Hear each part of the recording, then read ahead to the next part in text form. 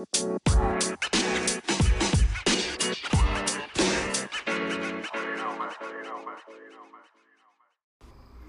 warm welcome to everybody. My name is Aston and welcome to my channel.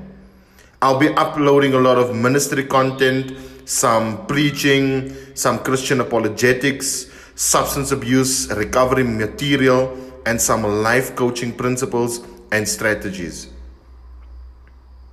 So we are back at our sermon series, Growing as a Believer. And we are looking at part 4 today. We are still in Peter, and from Peter, this afternoon we'll move to the book of Acts, where there's actually something that I want us to look at in Acts that I might touch on briefly today.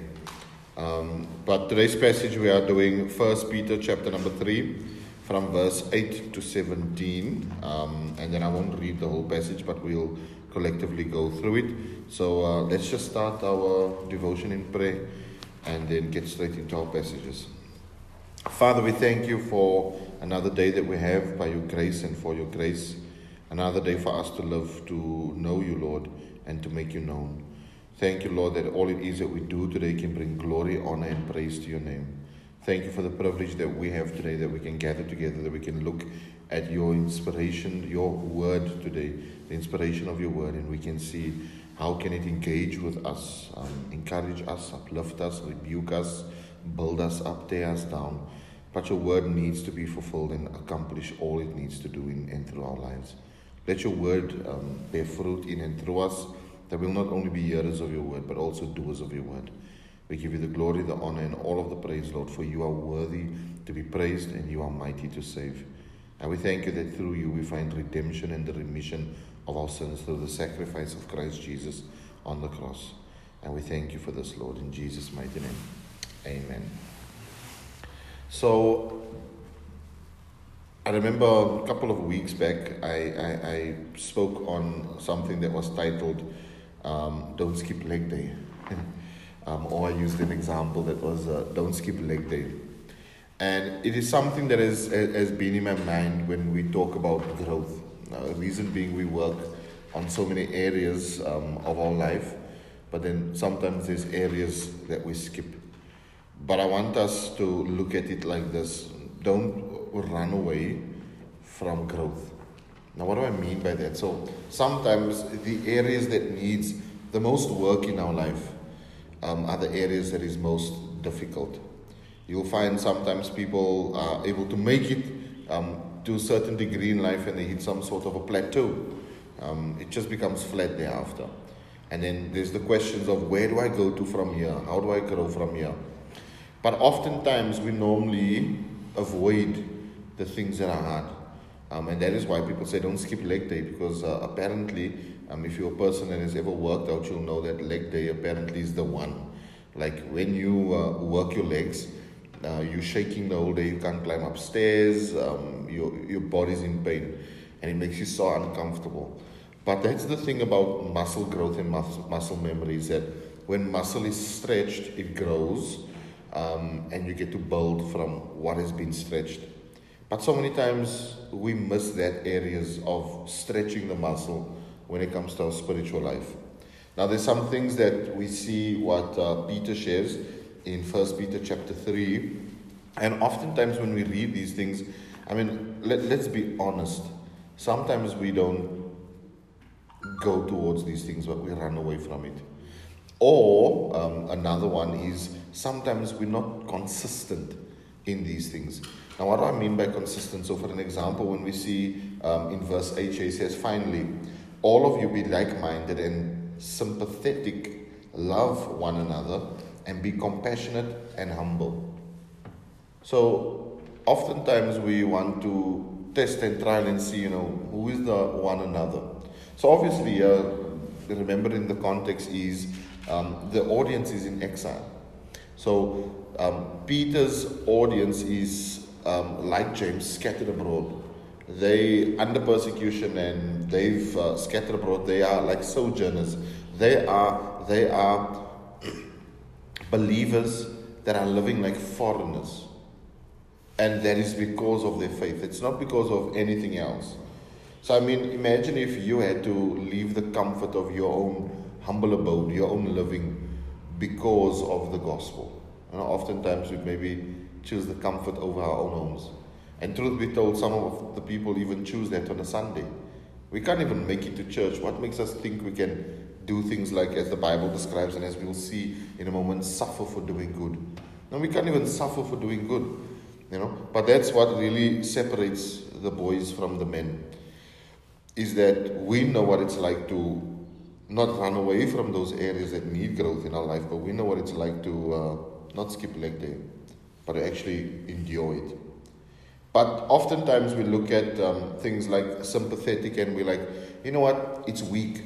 And when you look at the example that men give to other men, and more so fathers to sons, fathers don't really show sympathy to their kids.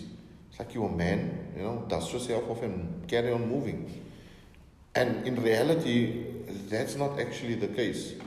There is a sort of emotion that a father can give to a son, that a son actually needs.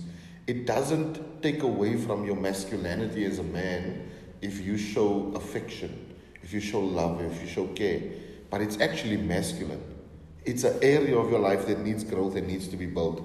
So here's these broad believers, both men and female, and he's saying this to them. He says, finally, all of you be like-minded. So have the same type of goal, have the same type of thing that causes your heart to beat. Be like-minded and sympathetic. So sometimes people confuse sympathy and empathy. Empathy is my ability to be able to engage with you, to relate to you. I know what it's like. I've been there before. I felt that way. Have you?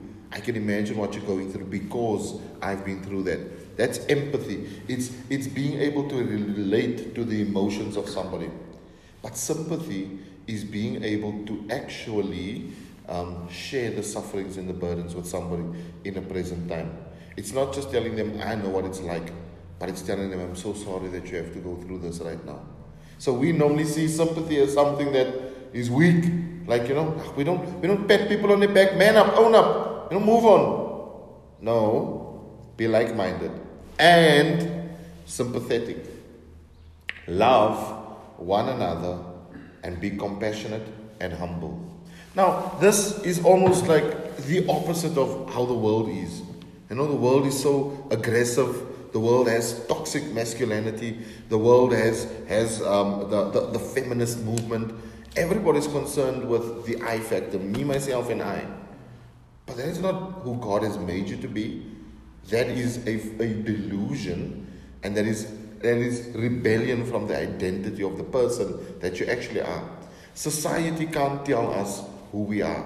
Scripture tells us who we are.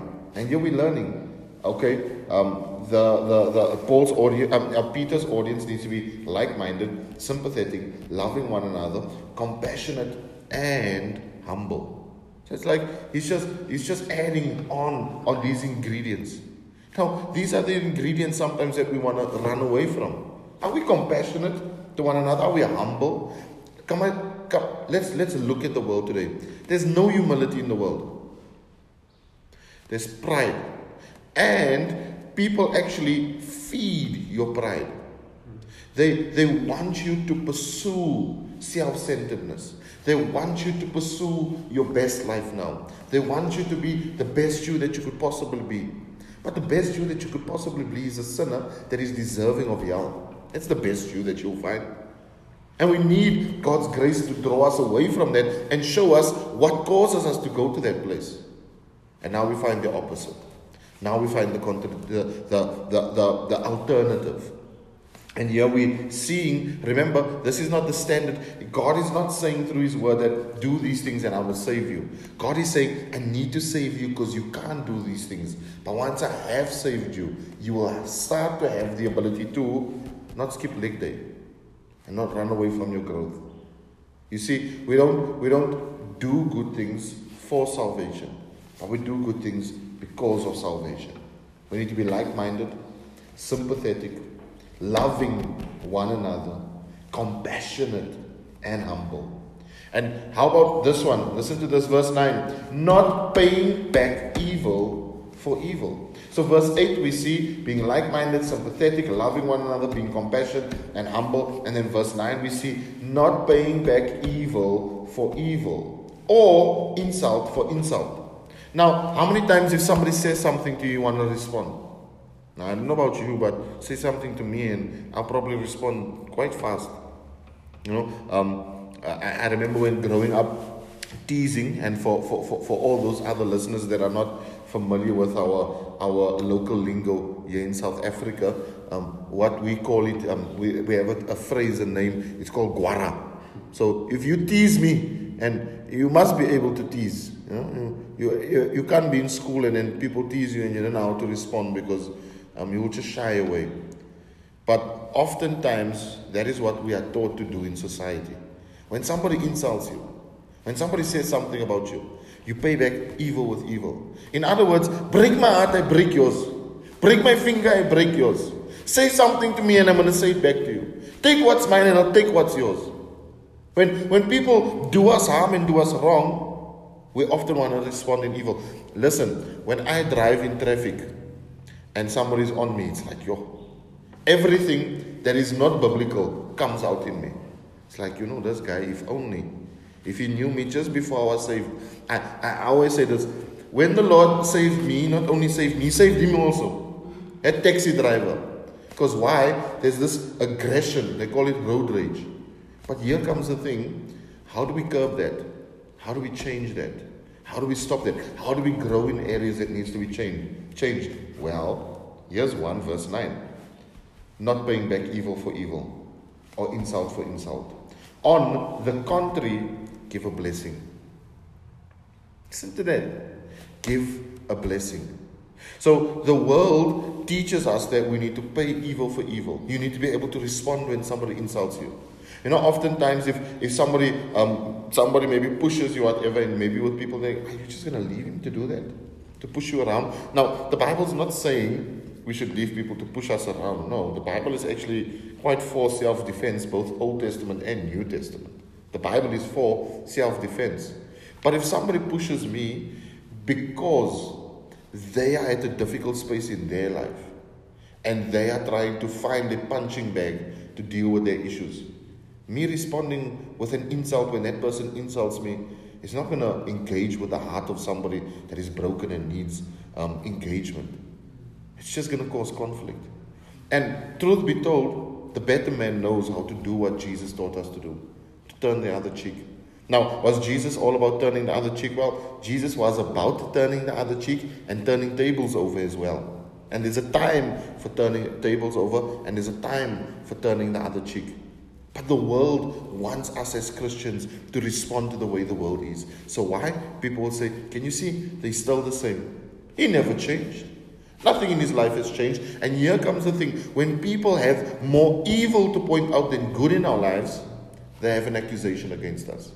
And we're going to see throughout the scriptures how that is not God's intent. We need to put to silent those that have an accusation against us by the way we do and the way we live our life.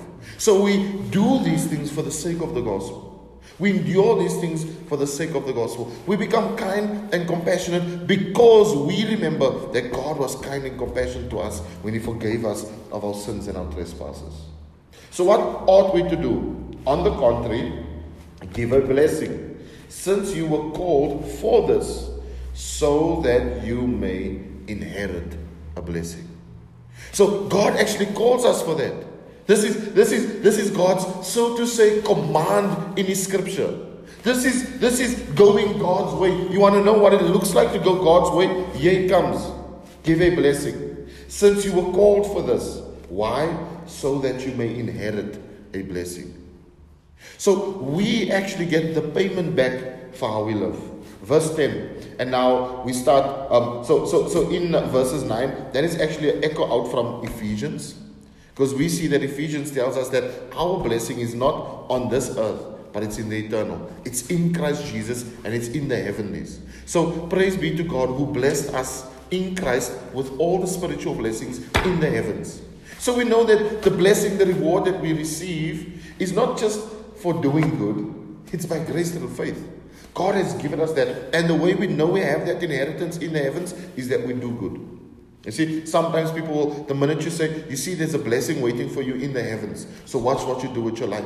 And you're like, oh, I can achieve my blessing. No, you can't achieve your blessing. The way you do good affirms that you have the blessing.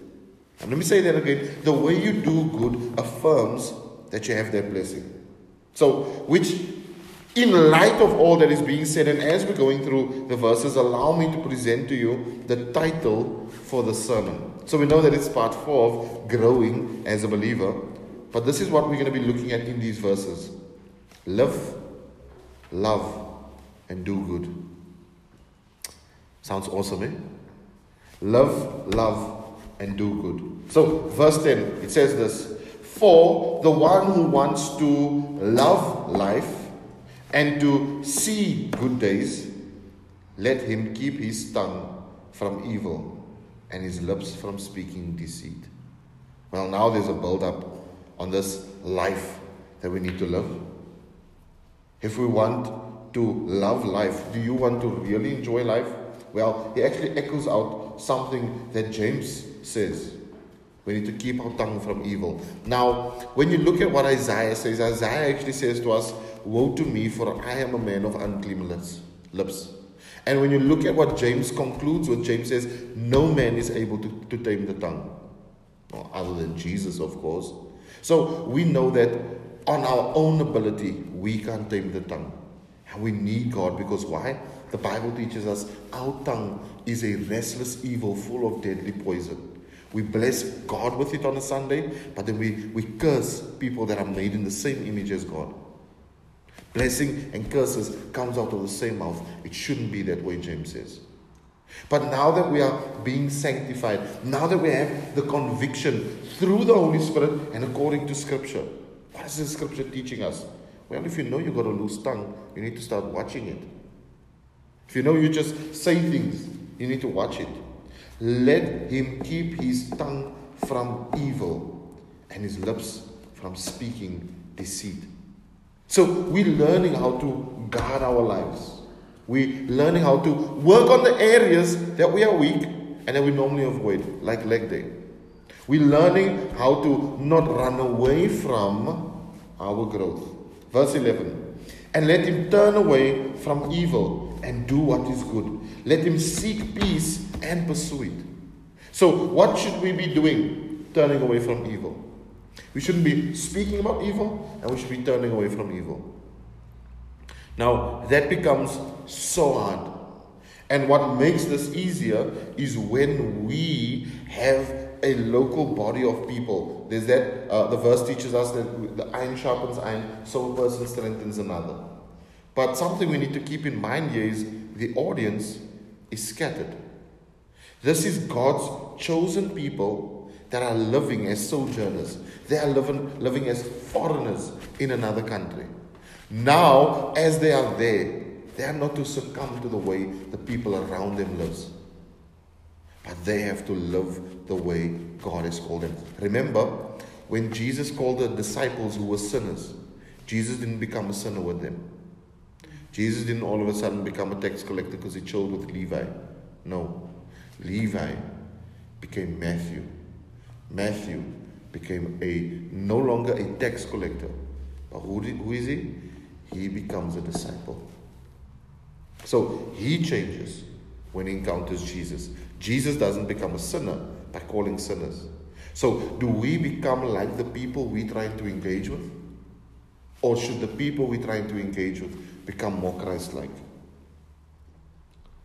Verse 12. Because the eyes of the Lord are on the righteous, and his ears are open to their prayers. But the face of the Lord is against those who do what is evil. The worst, I hear people misquoting the Bible. They butcher the Bible. They butcher the text. They take it out of its context, and they will say things like this. If God is for me, who can be against me? Okay? Now, truth be told, well, if you're doing evil, God is against you. And if you're a Christian choosing evil, it's not to say that you are caught up in sins where you are weak in your life. No, as Christians, we all have that. But we're talking about a person that wakes up every single day with the motive and intention of evil.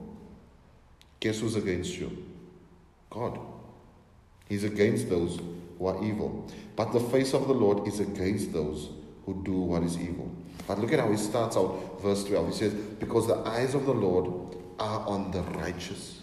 So when we live righteous again, not because we are righteous, but because God has saved us by grace through faith, He makes us righteous. Listen to this. His eyes is on us, and here comes another one, and His ears are open to their prayers. Now, a Christian, and we will touch on this as well throughout the series, a Christian that doesn't grow in prayer, a Christian that fails in prayer, fails in everything. We avoid these things. It's difficult. We can binge Netflix, but we can't binge prayer. We can satisfy ourselves with all it is that we want, but we can't feed the poor. There's so many aspects of our lives that we're claiming to grow in. Are we really growing in these? These are the questions we need to ask ourselves, because we don't want to skip leg day. There's a muscle group on our spiritual state that needs development, and we can't run away from it. And here, verse 13, who then will harm you if you are devoted to what is good?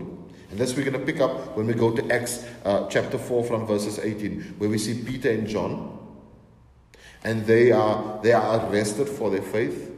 And they are demanded that they should stop speaking about this name. So when you're around people, you should be speaking the whole time about the name of Jesus.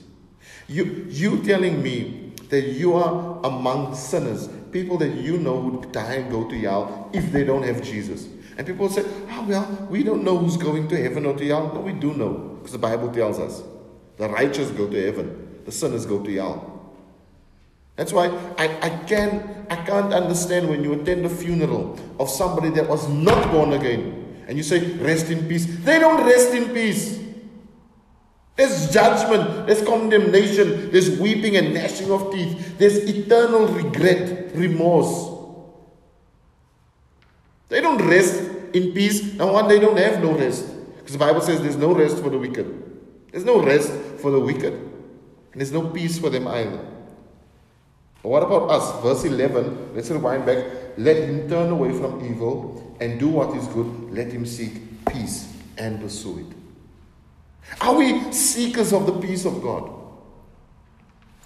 Coming back to verse 18. So, who then will harm you?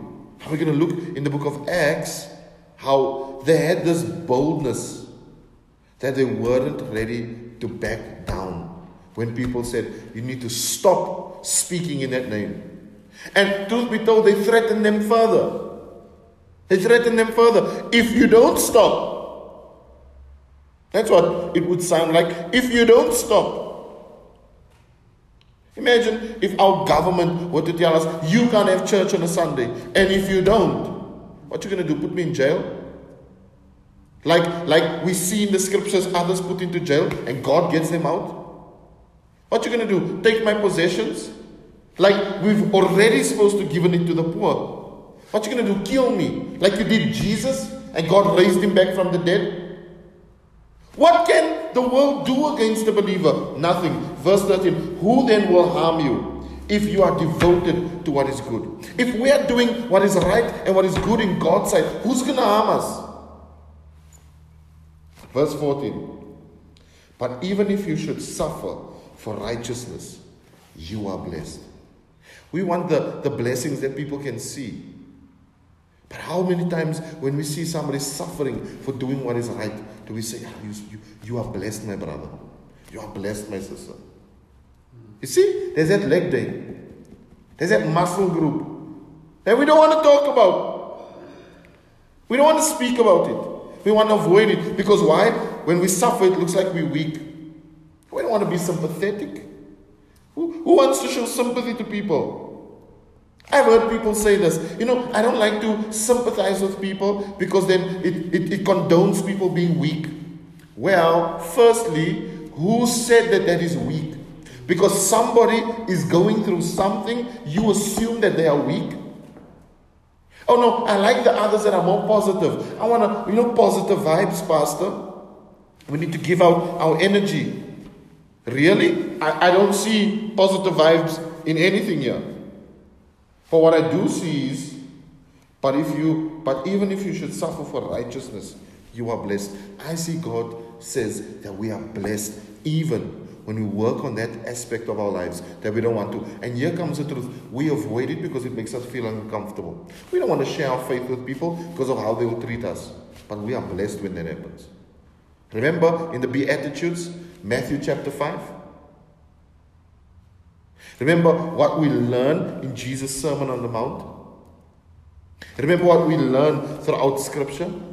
Blessed is he who is persecuted for my name's sake.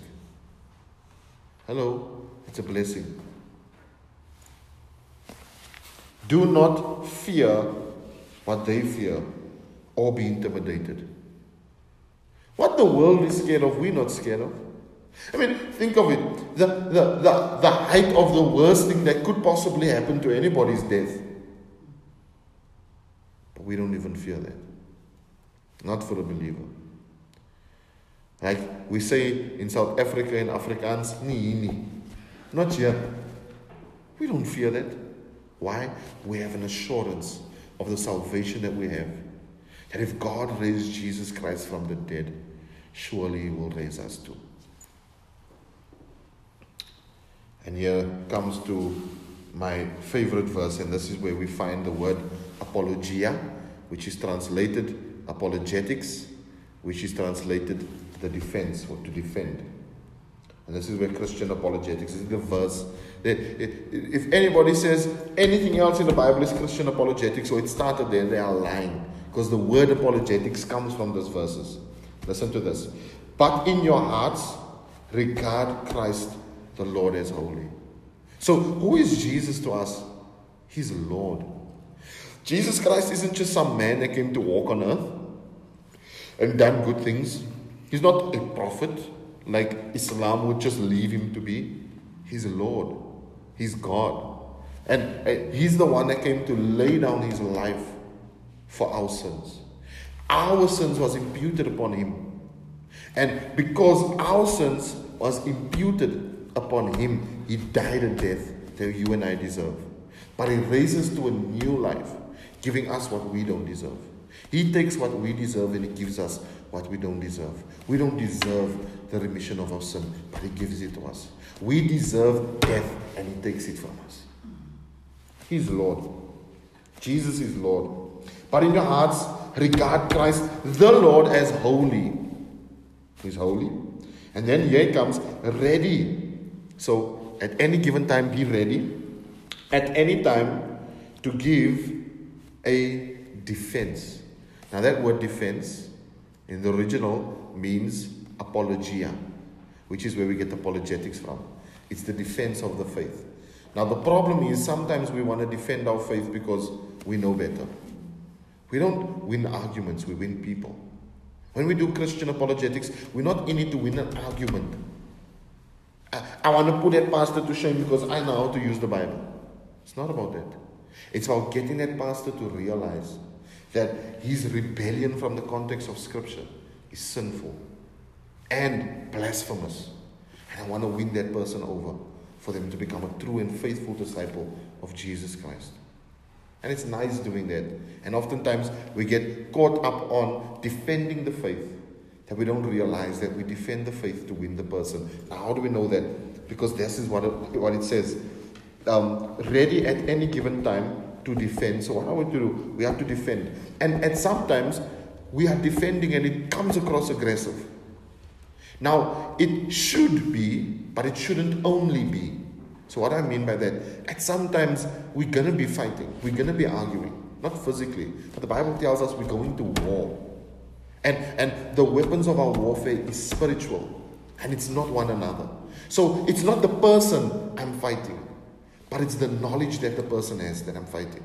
I'm fighting the mentality, the mindset of the world. So when I defend the faith, I'm not defending to hurt the individual. I'm defending to challenge the thinking, the thought processes of the individual. That's what we're doing. We're defending the faith. Why? To anyone who asks you for the reason for the hope that is within you. So if somebody asks me, hey, why do you believe in the cross? I'm ready to defend what I believe in. Because when I tell them why I believe in the cross, I'm probably going to end up with calling them to repentance. Telling them that I'm a sinner that has been saved by grace through faith, and they are too. And unless they turn from their sin and cling to the provision of God through the unction of the Holy Spirit, they're not going to rest in peace one day. Do you think people would like to hear that? They probably put you out of their house. They probably put you... What do you... We use the hippie Jesus. It's called hippie Jesus. Oh, Jesus loves you. He wants the best for you. He says, come to me. Come to Jesus. And in Scripture, woe to you, is what Jesus says. Repent, for the kingdom of God is at hand. Hello? How are we using the vocabulary of Scripture? People say, we mustn't let our faith offend people. Our faith is offensive. How do you mean? There's no way we can avoid that. We can engage with the person. We can do apologetics 101 with them. But at some point, it's going to offend them.